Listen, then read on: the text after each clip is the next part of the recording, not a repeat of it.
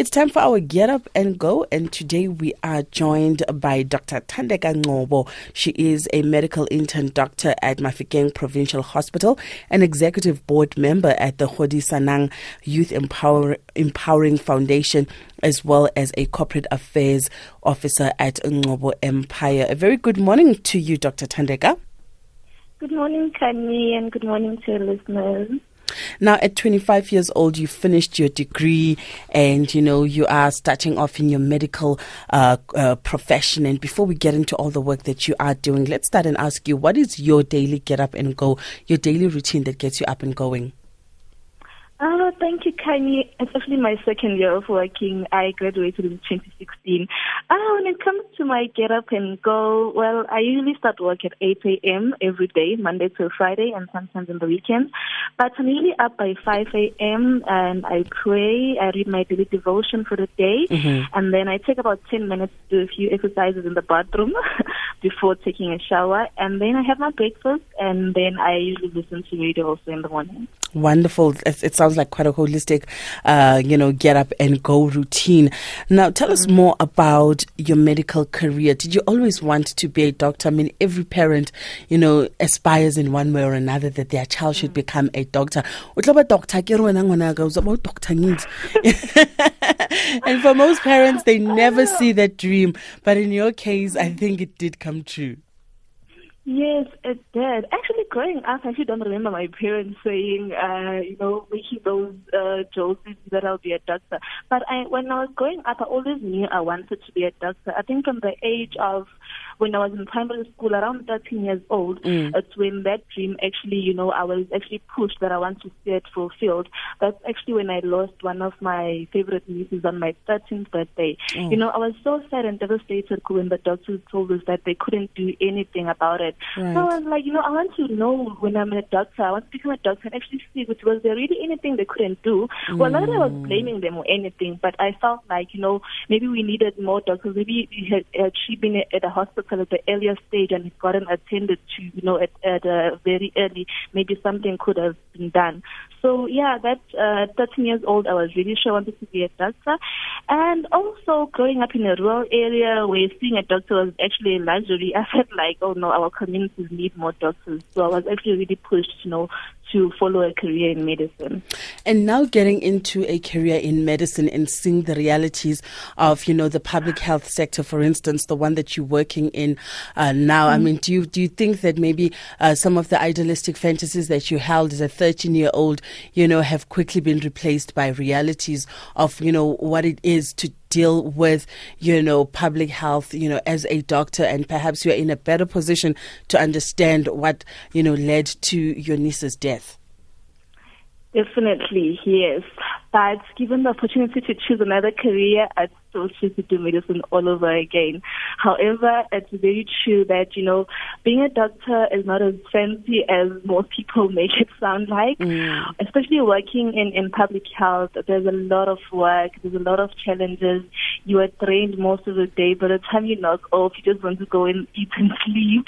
But, doing something that you love, I think it's the most important thing, because then it pushes you to work harder, to even though there are challenges, but you are able to overlook those challenges and basically overcome them, because you know that you're doing what you love and you're at the service of the people. That's the most important thing, that there are people who are actually dependent on you, that you must serve with your best. You just give your best to the people. And then I think you are able to, regardless of all the challenges, you are able to, continue doing what you do and serve the people at your best.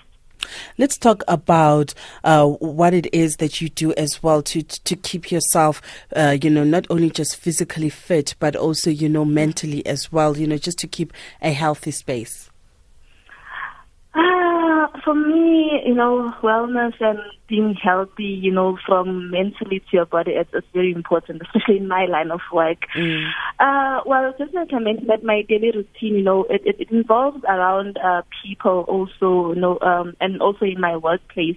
So I have to make sure, no matter how stressful or how overwhelming I feel at my work, I should know how to control my emotions. Luckily for me, I think I'm a very spiritual person, so I always rely on, reading the Bible, reading devotionals.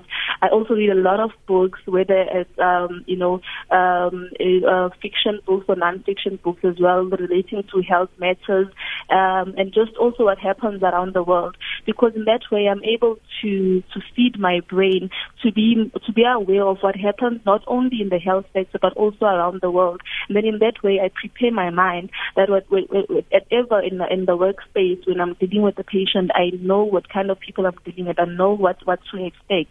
And then also in terms of just being healthy in your body, obesity is one of the risk factors for many diseases. So for me as a doctor, it's important that I actually practice what I preach. And then in that way, it's easier to preach what you practice, So I always make sure that I eat, especially I have my breakfast in the morning, because sometimes the day gets too hectic, you end up not having lunch. But at least if I know that I had my breakfast, so I'll be strong and fit, even if, there's a research going on, I know that, I am ready to take on the day. I'm ready to work there, to give my best at all times. So it is important that everyone remains, healthy. We eat well, we read if we need to read, to exercise our minds, and also prepare our souls as well, just be able to interact with the people around us. Now, recently, just this past Friday, you were also announced as one of the Mail and Guardian's top 200 young South Africans. How did you react when you found out that you'd made the list? Oh my goodness, I think that's how I reacted when I first saw the email. I was so humbled and honored. It's an honor, and my heart was just filled with gratitude because, firstly, I'm grateful to the people who nominated me, which are some of the people I work here with in Northwest in the NPOs. Because, although I'm one person who is always willing to go beyond my line of duty, I never really expect my efforts or to be recognized or rewarded, because everything I do out of love. But when I made it when I was actually told that I made it to that list, I was, I couldn't believe it at first, because so many people I've heard in the past years saying you've been trying to make it into the Mail and Guardian 200 South Africans list, but they get nominated and they don't make it up to the top 200. For instance, I think this year they received over 2,500 nominations, and it all had to come down to the 200. So being in that list actually means a lot to me, and I'm honored. I just hope that I'll be able to continue to inspire other young South Africans to be leaders as well, and to flourish in their different fields and to use their talents to the best of their ability. Well, as an alumni myself, I know that you saw on Twitter, because I saw you retweeting there. Yes. I was speaking to Kanye, and she was 5 years ago. I think you're also in the Yes, in 2013. I was class of 2013. Yes. How time does fly, But it's a great honor, I was recognized in broadcast, in film and television, and so it's all about your field, and and just being recognized by your peers, and it's a great time to just say, what, God, I see that at least I'm going in the right direction, but it hasn't always been roses for you, because you fell pregnant while you were studying. Can you perhaps share with us how you juggled being a young mom, and perhaps possibly entertaining the idea of, can I still make it as a doctor? Can I still qualify on time? Yes, Kanye. Those were one of the most challenging times in my life. I was actually 17 when I found out I was pregnant. Delivered when I was 18, and at that time I was doing my first year in medical school at UKZN. For me, I think I wouldn't have done it without the support of my family, especially my mom, who agreed to actually look after my baby while I continued with my studies. But I must say that at that point, I actually felt like I had reached my end point. There was a point where I was like, okay, maybe this ends here. I won't be able to continue. But, from the support that I got from my family, I was able to know, Thandeka, this is not what you had planned, but it has happened now. Just accept it and then find ways to go forward.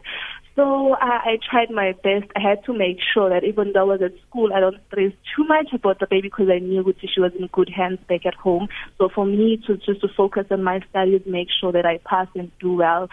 It's not easy being a teenage mom. You just get overwhelmed. You miss your baby, but then you find that you have to be at work or you have to be at school.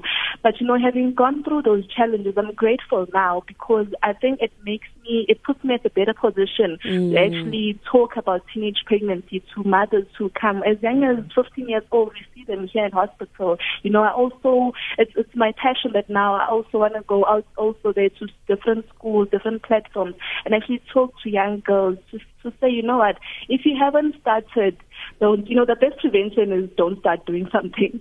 So, just abstain if you have to, because there's just a lot of challenges. Sometimes so difficult to cope with the child and having to carry on with your career as well, especially at a young age. That is so true. And how would you encourage a young person, be it a girl, be it a boy right now, perhaps, someone has just found out I'm going to be a dad or I'm going to be a mom and they're a teenager and they're panicking and they don't know how this will affect their future?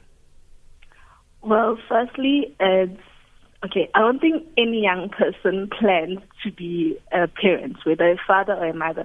But if it happens, just know that it's not the end of the world. It's just one of the things that you just came across now, that you have to mentally prepare yourself with. You have to deal with this, but also you have to carry on. Don't let your dreams die. Whatever aspirations you had, just make sure that you try to keep them alive. And maybe just use your child as a source of inspiration, what motivates you to actually do more and do better, just so that you'll be a good example to your younger one when they are old enough to actually look up to you as well. And how old is your little one now? She's 7 years old. She's grown. Yes, she's a big girl, actually. She's a big girl now, and I'm sure she started school now. Yes, she's in grade 2 and she's still back at home with my mother in KZN. Oh, that's wonderful. And before we let you go, Thandeka, do you have any advice, for somebody who's up listening at this time and they're feeling defeated because, they don't want to face the day because they're generally going through a tough time in their lives and they're not seeing the progress happening in their lives, and they're listening to you and they're saying, Thandeka, I envy you. You've done it. I don't even feel like waking up today. Just a piece of advice I can give to anyone who's feeling defeated right now or just today and don't even feel like waking up. Just one thing, just remember that there is the Lord your God, the one who created you, and He never takes pleasure in causing you grief or pain. His grace may be just everything you just need. Don't despair yet, just keep the faith and know that at the end there is a crown of beauty that is awaiting for you that will be traded for all your pain. And all, He says he awaits to give us a crown of beauty for our ashes. So just know that He is there and He does not take pleasure in causing you grief or pain. I like the sound of that. Thank you so much to you, Dr. Thandeka. What are some of your future aspirations? I see that you're also part of the Godisanang Youth Empowering Foundation. Yes. Thank you so much, Kanye, for asking about that. So for the future, firstly, I'm hoping after my community service, which is next year, I will then be able to, specialize in pediatrics. I love working with kids. But also beyond my line of duty, I've given my time to working with different NPOs. Currently, I'm working with the Godisanang Empowerment Youth Foundation and another one in KZN. But the aim is to, we're trying to bridge the gap between the professional world and the youth in disadvantaged areas. So I will continue to do that, especially by giving the much needed health information and career guidance to the youth, especially in the township and rural areas, just to make sure that we empower them and to encourage them that education is very important, and try to, make the youth to be able to better themselves, and in that way maybe they can even escape poverty that we face so much in most of our rural areas and townships. So those are part of the things that I'm working on, and in future I want to continue to do that. And probably I also have my own organization, but for now I'm working with these in KZN. I'm busy also with the School is Cool campaign, where we're just encouraging youngsters tell the youth that, just go back to school, even if you dropped out from a young grade 11 or whichever grade because of some challenges. It's never too late to go back, and complete school, because education is really the key to many of the doors out there. Thank you so much for joining us this morning and inspiring us. Dr. Thandeka Ngcobo, she's a medical intern doctor at Mafikeng Provincial Hospital. She's an executive board member at the Godisanang Youth Empowering Foundation, as well as a corporate affairs officer at Ngcobo Empire. It's 10 minutes before 5 o'clock. Stay with us right here on Sound Away.